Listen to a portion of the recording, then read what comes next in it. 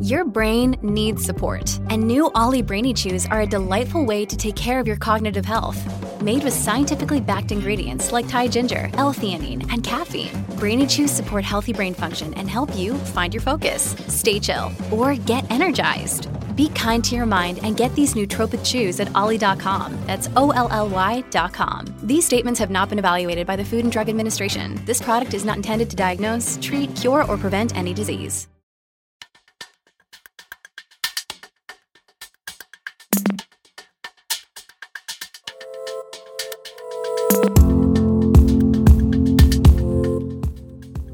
Welcome to Classical Ideas. This is Greg Soden.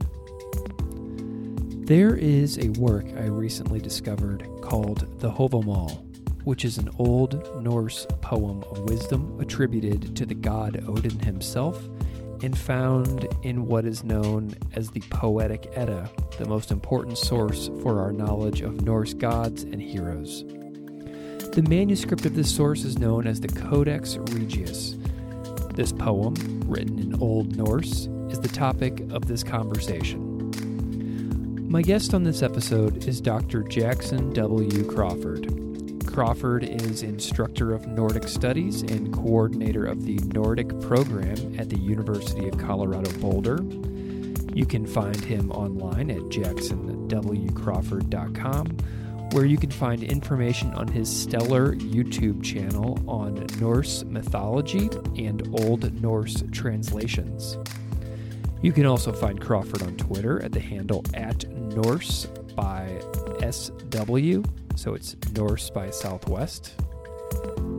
Crawford is the author and translator of the Wanderer's Havamal and the Poetic Edda, Stories of the Norse Gods and Heroes. Both books are available from Hackett Publishing.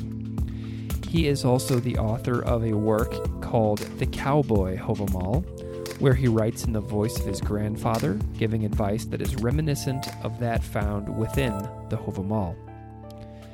There are a few special features of this episode I would like to highlight. First, Crawford recites a segment of the Havamal in Old Norse and then reads his translated English version. If you have the book, you can read along, or you can just sit back and listen to the stunning beauty of the Old Norse words. Second, Crawford recites a piece of his Cowboy Havamal, which you can read on his website at jacksonwcrawford.com. In this conversation, Crawford told me the Cowboy Havamal was his favorite piece of work he's ever done, and for good reason. It's deeply personal, and I'm glad we included this segment in the conversation. So, if you are looking for me, you can find me on Twitter at classical_ideas or at facebook.com/classicalideaspodcast. Give me a follow. I would love to have you. So, without further delay, please enjoy this conversation on The Wanderer's Havamal by Dr. Jackson W. Crawford.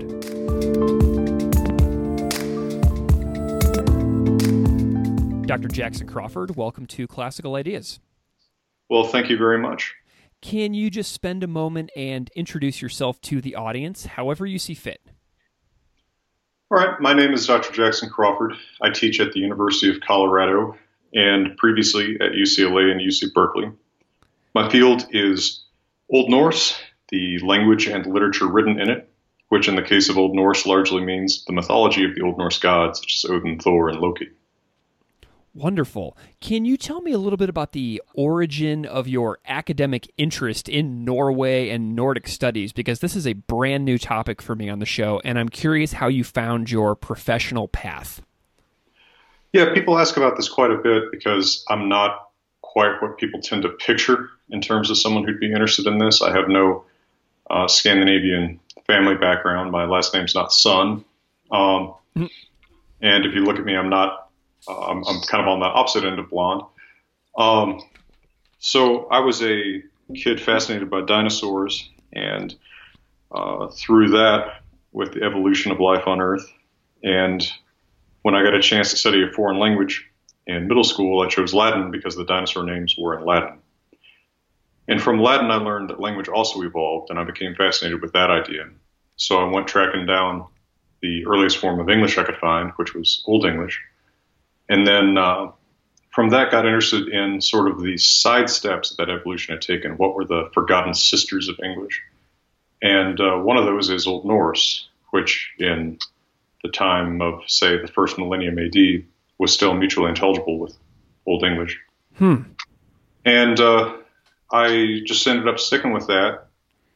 I did my undergrad in Latin and Greek, my master's in linguistics at the University of Georgia, where I did Indo-European historical linguistics and studied languages from all branches of the Indo-European family tree. And then at the PhD level, just ended up specializing in the language that was most interesting to me. So I got my PhD in Scandinavian philology, focusing on Old Norse philology at the University of Wisconsin. Wonderful.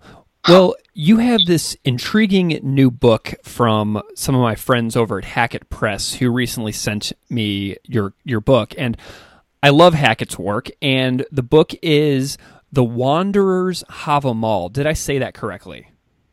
I would say Havamal. Havamal. And then a lot of other people would say Havamal, which is the modern Icelandic pronunciation. But Havamal is the reconstructed Old Norse pronunciation. Excellent. So can you tell the audience what is the translation of the word Havamal? So many Old Norse poems are named something mol. Mol means words, speech. And then Hova is, well, you've got classically informed people, so I can use some technical terms here perhaps. Yes.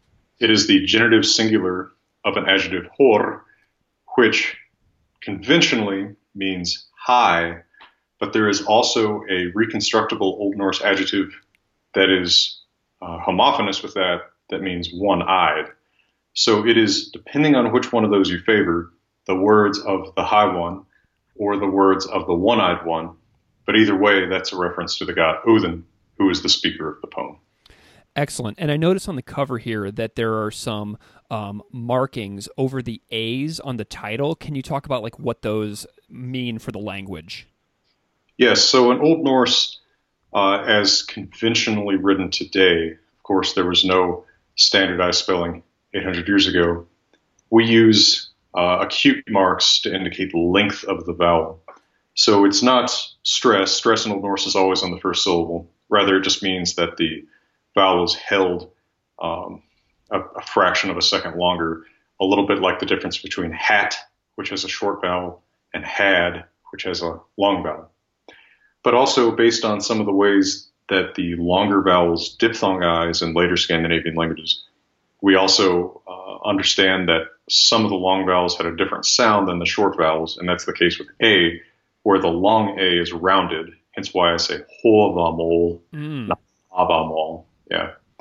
And we can see, and so actually that long A is what becomes the letter written as A with a halo above it in Swedish, Norwegian, and Danish, which is pronounced in that rounded way, ol. Excellent, yeah, because the third A in the title and in the word Havamal does not have any kind of marking over the top of it. That's really cool. No, it's the second one that isn't marked. So the second one, sorry. Yeah, so it's Havamal, yeah. Excellent, cool, that's really cool. I like that, thank you. So the Havamal is found in a manuscript called the Codex Regius. Am I saying that one correctly? Codex Regius. Yeah, excellent. The Kingly Codex. Awesome. So what is this Kingly Codex? Can you talk a little bit about what this is, where it can be found, like where people can go and see it if they want to see it with their own eyes? Absolutely. So the Codex Regius is the modern Latin name that we give to a manuscript written in Iceland around 1270. This manuscript was somewhere, we don't know where, between the 1200s and somewhere in the mid-1600s when it was brought to Denmark, which at that time administered Iceland. And because of its contents having some of the oldest and best preserved myths of the Norse gods, it was considered, well, sort of a king among manuscripts and presented to the Danish king at the time. Hence, it's called the Codex Regius in Latin, or in Icelandic, it's called Konungsbók, King's Book, meaning basically the same thing. So whoever wrote this manuscript down in about 1270 had at least two earlier manuscripts that he was copying from.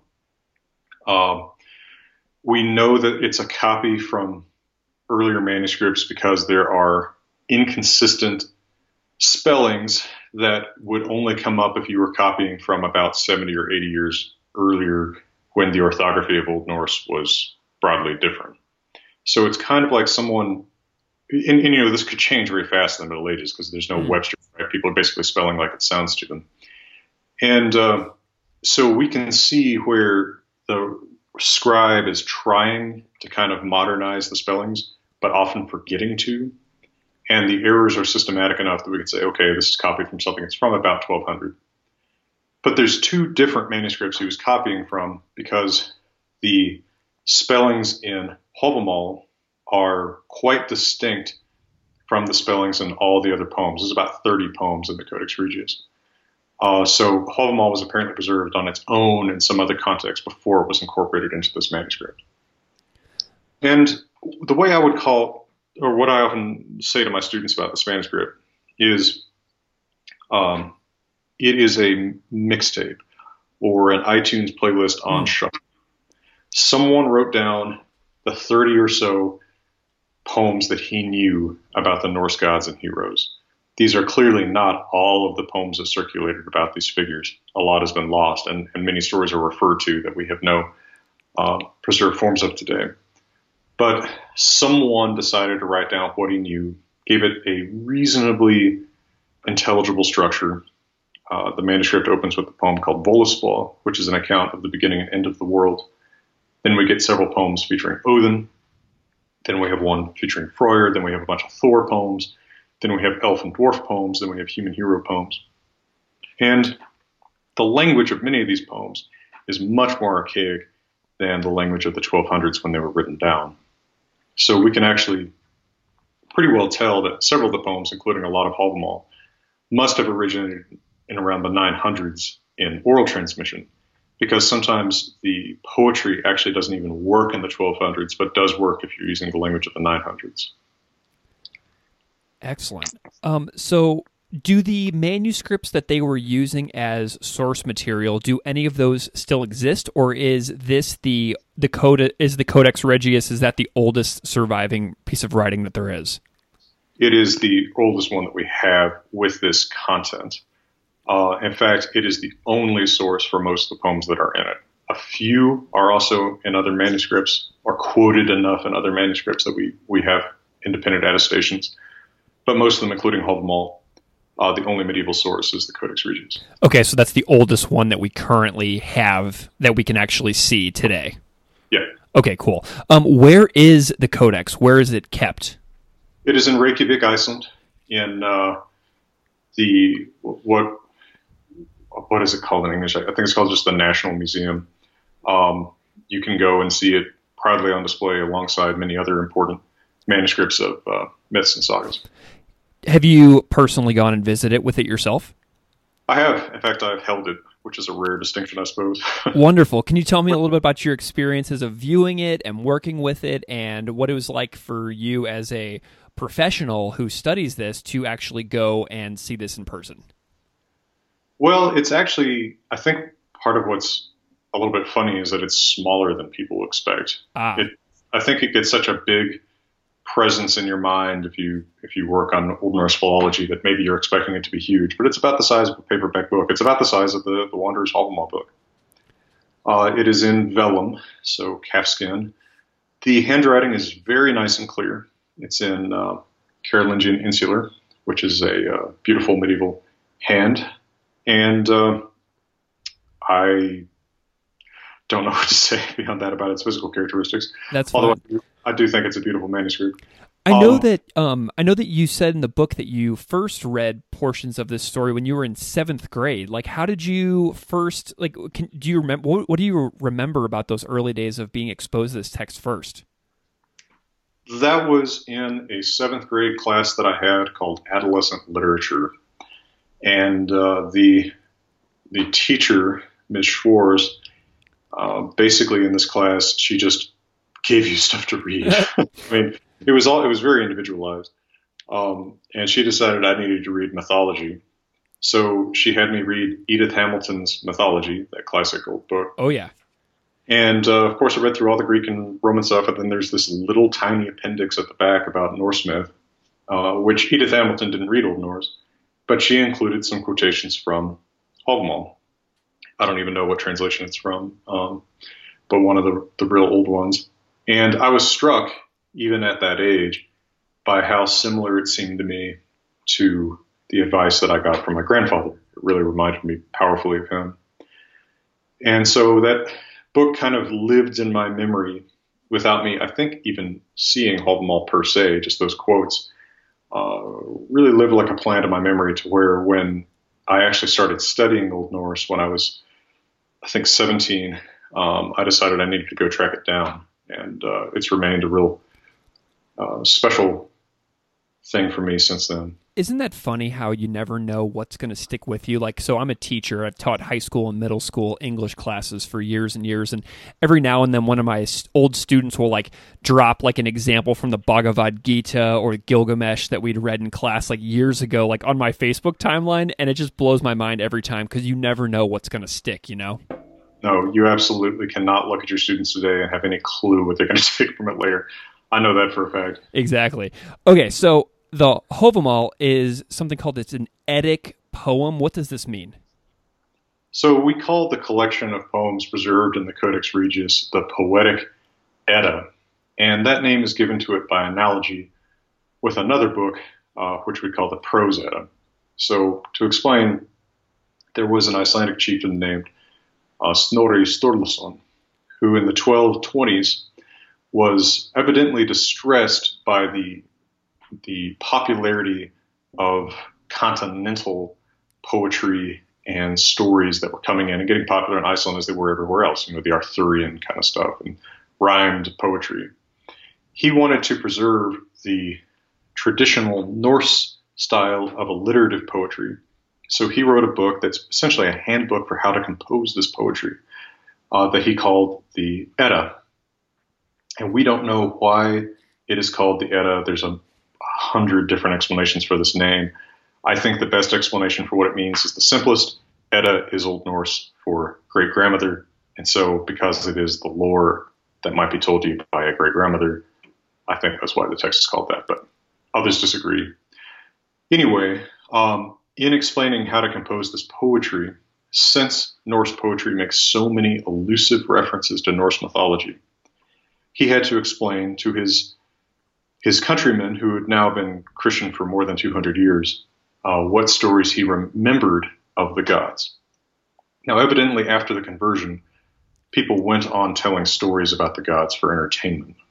These are not religious stories. There's nothing about how to worship Thor or how to make a sacrifice to Odin or how to pray to Freyr, but they continue telling entertaining stories about them. So some of these were still on the lips of people, and he wrote down as near to a cohesive account of the gods and their stories as he could come up with. Of course, he was working with a lot of contradictory old poems, some of which are preserved independently in the Poetic Edda, and trying to make them consistent results in kind of a mess sometimes because you have stuff that's passed down from different times and places and what I guess you could call denominations. But so he quotes many poems that are in the Poetic Edda.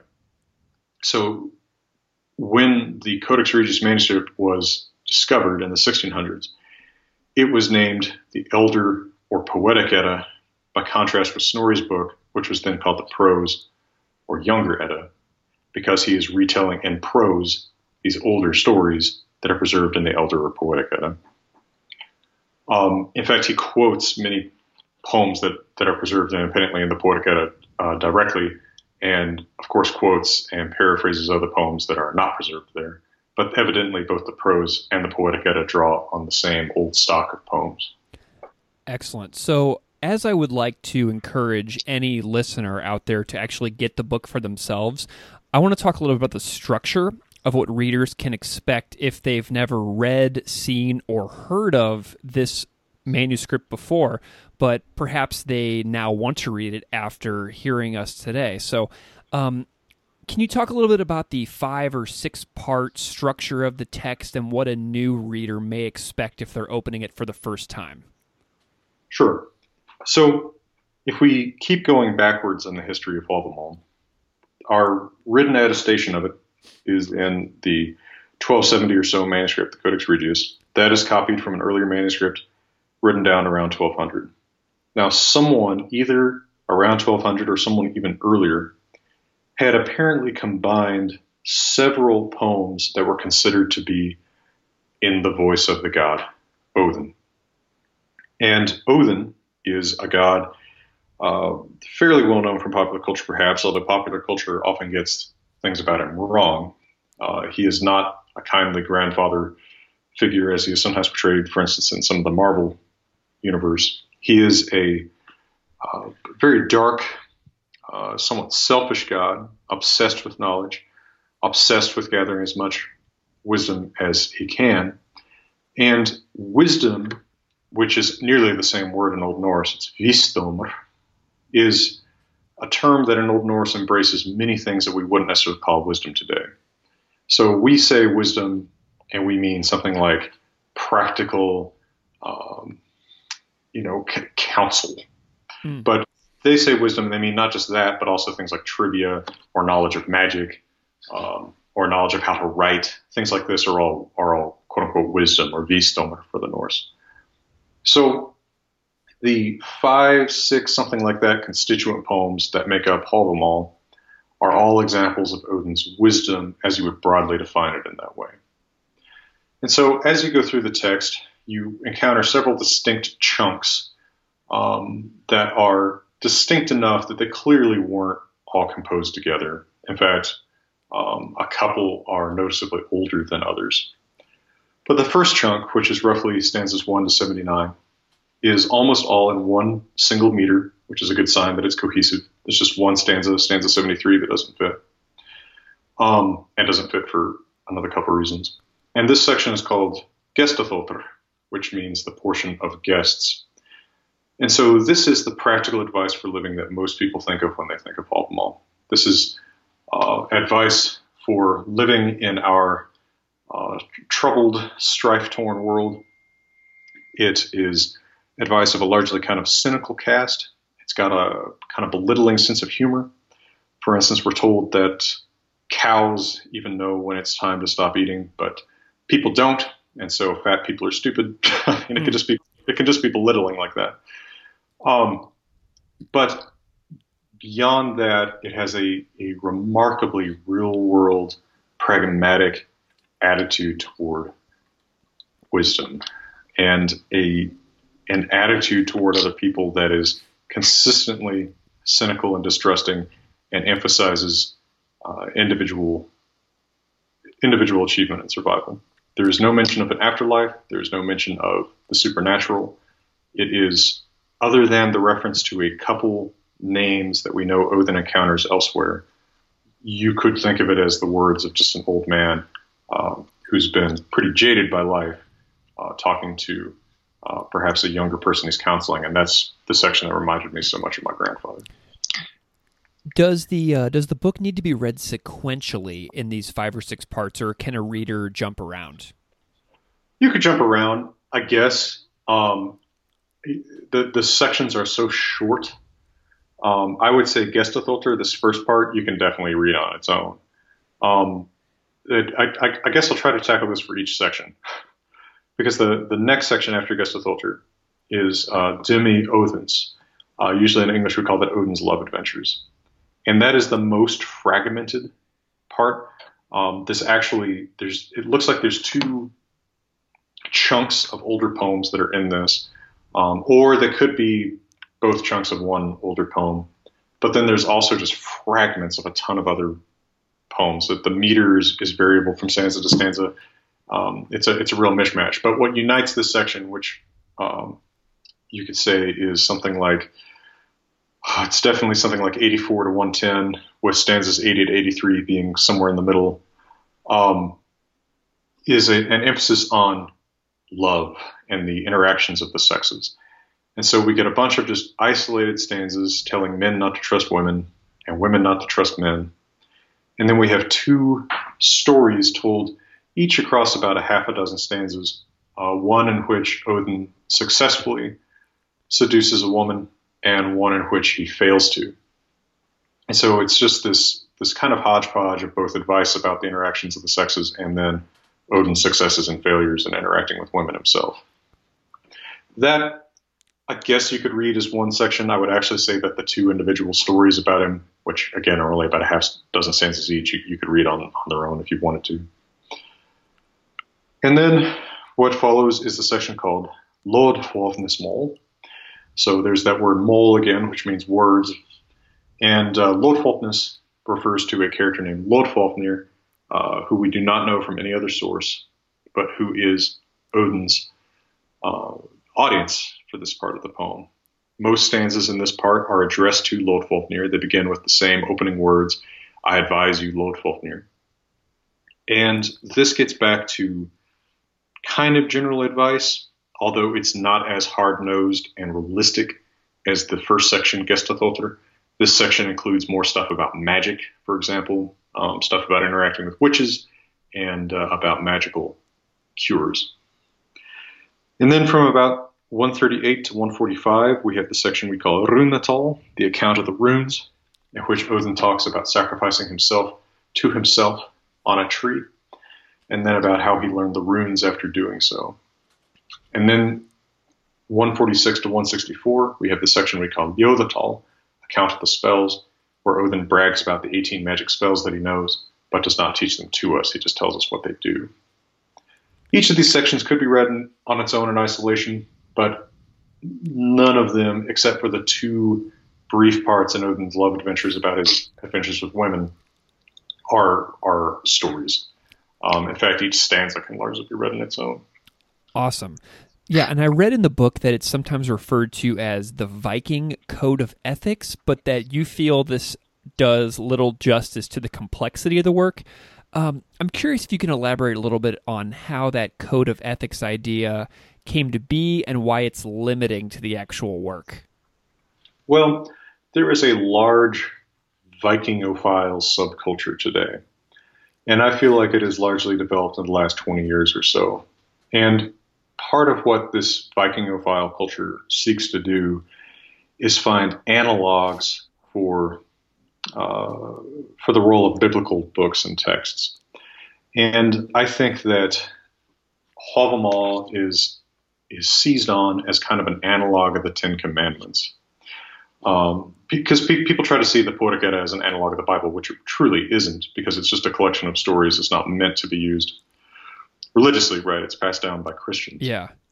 But they look for analogs of, say, the Ten Commandments or the Sermon on the Mount, and try to kind of jam Havamal into that role, which really isn't appropriate. If Havamal has an analog in the Bible, it's Proverbs or Ecclesiastes.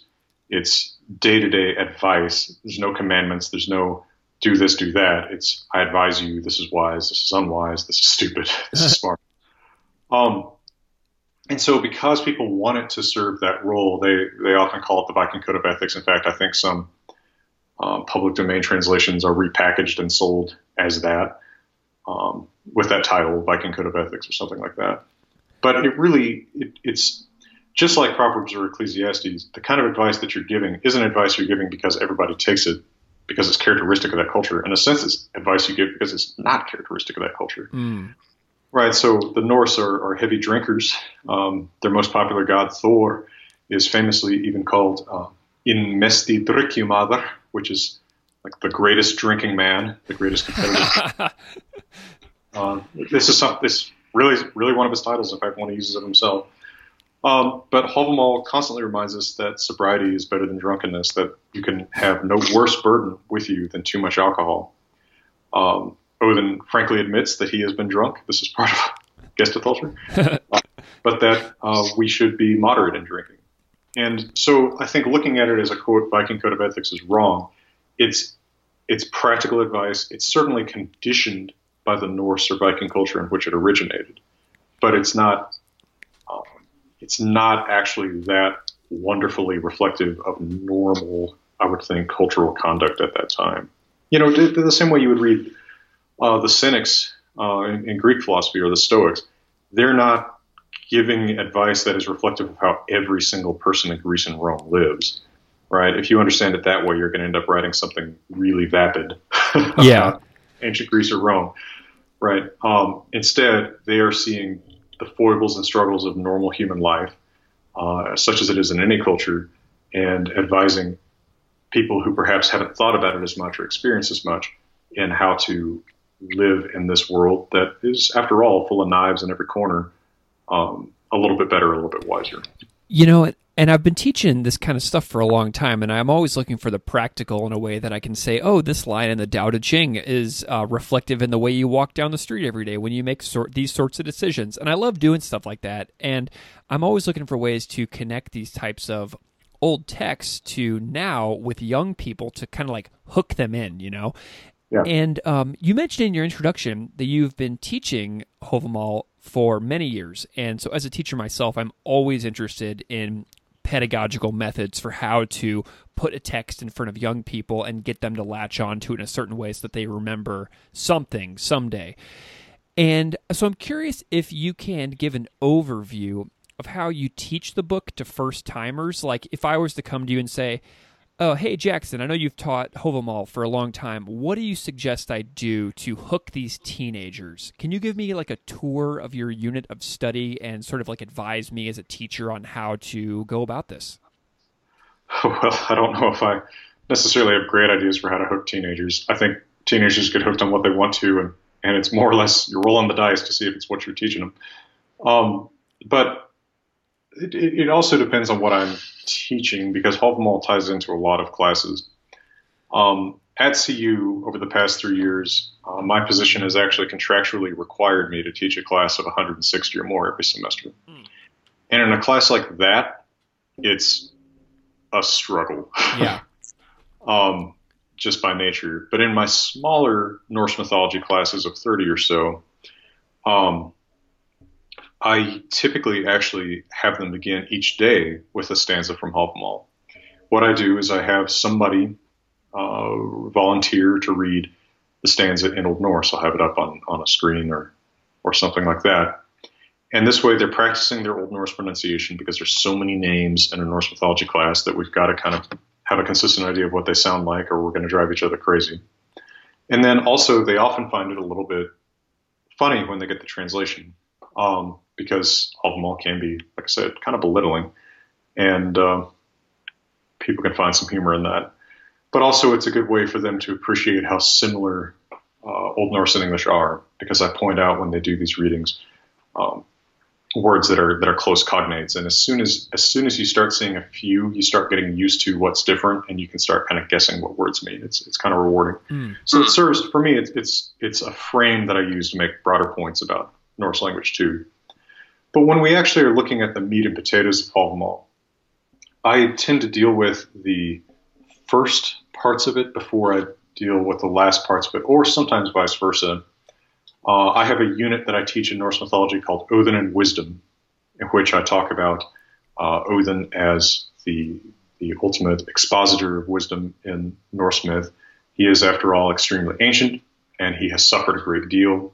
He's given up his eye. He sacrificed himself to himself, and in fact died on a tree, making him, of course, a very classical exponent of wisdom, because he's someone who suffered and is old. That's where we look for wisdom, right? Mm-hmm. And Havamal is not the only part of that. There are other poems attributed to Odin. For instance, there's the poem Vathrutismal, where he has a basically trivia contest with an enemy. There's also the poem Grimnismal, where he goes into something of a trance and tells a human he's talking to about all the different realms of the gods.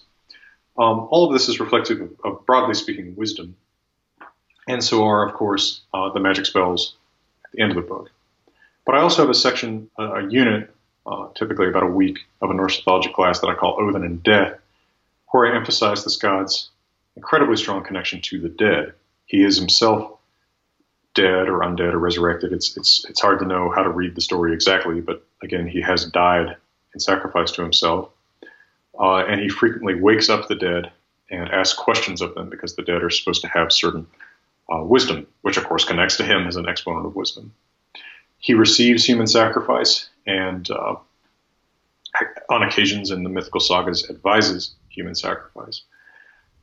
So what I tend to do is, rather than teaching Havamal per se, stanza 1 through 164, is in discussing the character of Odin, different aspects of it come up. And so actually part of what's in the Wanderer's Havamal is some related texts at the end of the book that explore related aspects of Odin as a god of wisdom and death. So we have, for instance, Dara the Ljóð, which is a song sung by his Valkyries, the women that he sends to fetch dead men from the battlefield, because Odin is gathering up all the dead men that he can to fight with him at Ragnarok, when the gods and their enemies will kill one another. And there's also the poems Eiríksmal and Håkonarmal, which were composed about Norwegian kings when they died and joined Odin in Valhalla, his hall where he gathers his dead warriors. And there's also a scene from a saga called Gadvek Saga, where Odin commands a man that he favors to sacrifice his king to him, and the man is sacrificed in the exact same way that Odin sacrifices himself to himself in Havamal. So Havamal is well connected to the larger lore about Odin, and that is mostly how I teach it in a myth class. That's awesome. I like the idea of popping in and out of the text sporadically throughout in like an entire semester so that it's constantly within the conversation and not like a standalone unit. Does that make sense? Oh, absolutely. Because the more it comes up, the more you actually are going to know it, right? If you learn it for one quiz, you're not going to remember it. But if it's a poem that saturates the whole class, that's something you're more likely to recall, I think. I'm always kind of keeping in mind what I call the 10 years from now principle, right? What are you going to remember 10 years from now? And I try to kind of arrange the class around 9 or 10 basic things I hope people remember. Awesome. Well, speaking of 10 years, that's actually a really awesome segue, because I know you did a translation in 2010 and then this new version in 2019, so almost a decade apart. And you mentioned in the book that you refined the translation between your first translation and your second translation. What were some of the biggest changes that you made based on your experience of teaching the book and having 9 more years of study? Like, how did you refine this?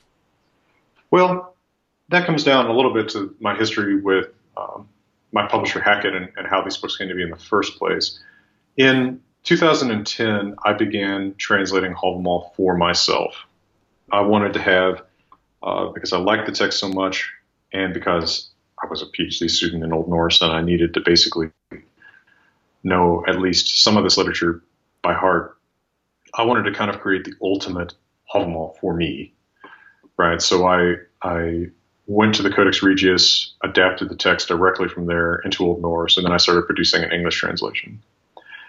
By the time I was teaching at UCLA, which was 2011 to 2014, the first semester that I taught Norse myth, I think my first semester there, I assigned a recent translation of the Poetic Edda that I was able to find, but there's a problem translators have where if it's old, it needs to sound old. And classic suffers from this a little bit too, maybe not as bad as it used to, but medieval studies suffers from this horribly, where because it is in Old English or Old Norse, it is translated today into faux Shakespearean English, right? The thou art, yeah, the likes and fair maids. And this is so distracting to the modern reader, right? I'm trying to convey the sense of humor of this text. I'm trying to convey the really visceral violence of some of these texts. And students are struggling with their English dictionaries open to read the translation. And I thought, it's not a translation if you need a dictionary. So I made my translation of Havamal available to them. And then I said, you know what, I'm just going to do some of the really important poems in the Poetic Edda besides Havamal. And I did a few more. And then it occurred to me, maybe there's a market for this out there. Maybe since Norse myth is so popular, and I think it's even more popular now than it was then, maybe people would have better information about it if instead of when they pick up the Poetic Edda saying, oh my gosh, I can't read this old-fashioned stuff, this looks like the KJV, if instead they could pick it up, approach it in the same way that, say, an Old Norse speaker could approach it, as just natural, normal-looking language, and really appreciate these stories and the humor that's in them. So I had recently written a favorable review of Hackett's new translation of Beowulf by Dick Ringler. And I wrote back to Brian Rack at Hackett, and I said, hey, would you also be interested maybe in starting into Old Norse, right? They're a classics publisher. They've begun their medieval series of Beowulf. And they said, sure, what do you propose? I told them about the Poetic Edda. And they said, well, okay, we can give you a couple of years to write this. And I said, no, I've already done a lot of it. Let me just send you what I've got. And that was what got me started. That's what my 2015 publication of the Poetic Edda with Hackett is from. And so that book contains the translations of all the Eddic poems minus one that's very long, very late, and very redundant. And so the translation of Havamal there is based on the work I've been doing since 2010 with my original translation. Excellent. Well, and Hackett does such amazing work too. Like my favorite version of the Tao Te Ching was actually put out by Hackett as well. So every time I come across one of their classics works, I feel like I'm reading like my favorite thing that I've ever read in that field, which is really a cool feeling. Like I feel like they do great work. Oh, absolutely. Hackett is a really underappreciated publisher. Of course, I knew them from being a classics major, right? And I was excited that they were moving into medieval stuff anyway. So it's been neat to be such a part of their move into publishing medieval works as well. Now they've also got the Nibelungen lead, so they're not just doing Old Norse. It's really great to see. And I think Hackett really cares about not just producing a book that's a good textbook for use in a classroom. Yeah. Also a text that will connect with the general interested reader outside. And you can see it sometimes in the cool cover choices, like the new Iliad edition that has the D-Day photo on it. Yes. It really connects you with what this story is to someone in another culture, right? What the kind of analog is, which is also something I've tried to do, not to wander too far afield, with something like the Cowboy Havamal, which is part of the Wanderer's Havamal, where I translate Havamal into the voice of my grandfather. I think Hackett is a really uniquely suited publisher for these works of ancient wisdom and literature and how to reach modern readers with them. Yeah, and the Cowboy Havamal is in the back of this book, and it's absolutely wonderful. So, like, here's, stanza 1. Use your eyes and never walk blind. There ain't no tellin' where there's someone waiting to put one over on you. I mean, that is just wonderful because it is just a way that, I'm from Missouri, and so I read that, and it just absolutely crystal clear makes sense to me when I'm reading it through. Yeah, it's my favorite thing I've ever done, probably, or the most me thing I've ever done. Because after all, it was the fact that this wisdom reminded me so much of my grandfather that made me really fall for this text, and being able to actually go and make it sound like him. It's something that's connected with a lot of readers, and I'm very happy for that. That's beautiful. So I want to finish our time today by having you pick maybe a couple of stanzas that you feel particularly strongly about, and then I want you to read them in the Old Norse and then in the English, so that we can kind of hear what it sounds like in the original, hear your translation, and then I may ask you a little follow-up, such as why did you pick those stanzas or something like that. Does that sound good? Yep. So here's my idea. What about stanzas 69 to 77, which are late in the part called Gestaþottr? And I like them because they all strongly emphasize mortality and the way that we need to live in this time, which I think is so different from sometimes what people want Havamal to be, right? A more religious text. It's very much about this world. Absolutely. That sounds great. I'm on the page. All right. So let me do this in Old Norse. Then I'll do it in my more conventional English translation. And then how about I read it from the Cowboy Havamal as well? Perfect. Love it. Let's do it. All right. Erat mother alls vessel, thought han se illa hel. Summer av sonum sel, summer av frändum, summer av fe örnu, summer av verkum vel. Betra livdum en se olivdum, oj getter kvickar ko. Eld så ek upp bränna augum manni hyre, en uti var dauder hyre durum. Hotter rider rossi, hjörð rekker handarvanner, dauver veger och duger. Blinder betri en bränder se, Nyter mangi nos. Sonner betri, þótt se síð of allin, eftir gengin gumma. Sjaldan bautarsteinar standa brautu nær, nema reisi nýðrað nýð. Tveru eins herjar, tunga hofuds bani, mer í heiðin hvern, handar veni. Nótt verður fegin, så nesti trúir, skammar skeps roar. Hverf höstgríma, fjóldum viðrir og 5 dagum, en meira og mánaði. Veita hinn vetki veit, margar verður af óðrum appi. Maður áðigar, annar óáðigar, skullit þann vitka vor. Dugir fe, duga frændar, dugir sjálfur sama. En orðstýr dugir aldrei, hvem ser góðan getur. Dugir fe, duga frændar, dugir sjálfur sama. Ek veit ein, at aldrei dugir, dómur dadan hver. Now in English, those 9 stanzas are: no one is totally wretched, even if his health is bad. Some find happiness in their children, some in their kin, some in their money, some in work well done. Better to be alive, no matter what, than dead. Only the living enjoy anything.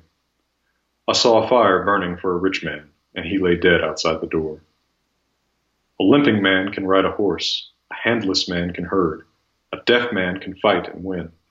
It's better even to be blind than fuel for the funeral pyre. What can a dead man do? Better to have a son than not, even if he's born late in life, even if he's born after you die. You'll rarely see memorials or graves standing near the road that were raised for men without sons. 2 men will defeat 1. Your tongue can endanger your head. In every hand hidden by a cloak, I expect to see a weapon. The seaman is glad at evening, looking forward to his dinner, and just a short distance to sail home. But an autumn night is untrustworthy. Many things can get worse in only 5 days, and even worse, even more in a month. The ignorant man does not know how little he knows. You become foolish by listening to fools. One man is rich, another man is poor, neither has the other to blame. Cows die, family die, you will die the same way. But a good reputation never dies for the one who earns it well. Cows die, family die, you will die the same way. I know only one thing that never dies, the reputation of the one who's died. Excellent. I'll do the cowboy part. Yeah, I'm going to that right now. Is it the same stanza numbers? Yeah. All right, got it. All right. You can never lose everything, even if your health looks to give out any minute. You might still have your kids, your family, your money, or something else. Or better, a job well done. Better to be alive no matter what than dead, only the living enjoy anything. I've seen a rich man's corpse. It wasn't different than a poor man's. Break your leg, you can ride a horse still. Lost a hand, not your voice too, I reckon. Can't hear, but you can still fight. There ain't a damn way any shot at life is worse than empty death. It's good to have a son or someone you can call that. There ain't too many remembered, except those as left family behind. If 2 fight against 1, 2 will probably win. And again, son, watch your damn tongue. And never trust that what folks keep hidden from you is for your own good. The weather can change a lot in 5 days. It can change even more in a month. And you're a fool if you think you can predict it. Never trust anything. It's not in your own power. I've said you should listen, but don't listen to goddamn idiots. And remember, you might be poor, someone else might be rich, and neither of you has the other to blame. Cows die, friends and family die, you will die just the same way. But if you have a good reputation, that might survive you. Cows die, friends and family die, you will die just the same way. The only thing that won't die is what folks say about you when you're dead. I loved it. Thank you so much for doing those. Those are so cool. Thank you. So, where can people find you if they want to know more about your work? Well, the easiest place to find me is on YouTube. I've actually begun bringing all of this to YouTube because, of course, nowadays when people want information, they're likely to Google it, and I want to be there when they Google this so that they can get information from someone who knows what he's talking about and not someone with an agenda. So if you just find me on YouTube, it's Jackson Crawford, just my name. I'm probably the Jackson Crawford that you'll find. I'm probably the only one with a cowboy hat on anyway. Yeah. And then I'm on Twitter and Instagram as Norse by Southwest. That's Norse by SW. Awesome. And, my books are widely available everywhere. Well, I will put all the links to everything you just mentioned in the show notes for any listeners. All you got to do is go into the notes in your podcast app and click those, and it'll take you right to everything just mentioned. Well, Dr. Jackson Crawford, this has been a real pleasure. As I mentioned to you off air earlier, I've never featured anything like this on the show before, so I am super grateful to you for your time, your attention to detail, your fantastic stories, and your very accessible work that I think that everybody should check out. Thank you so much. Well, I'm honored, Greg. Thank you for your time.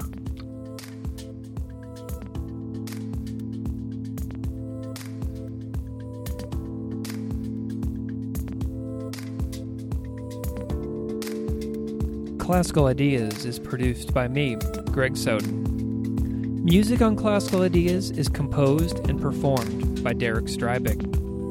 You can find his music at www.wearewarmmusic.com. If you like this show, please rate it on iTunes, Stitcher, or wherever you get your podcasts.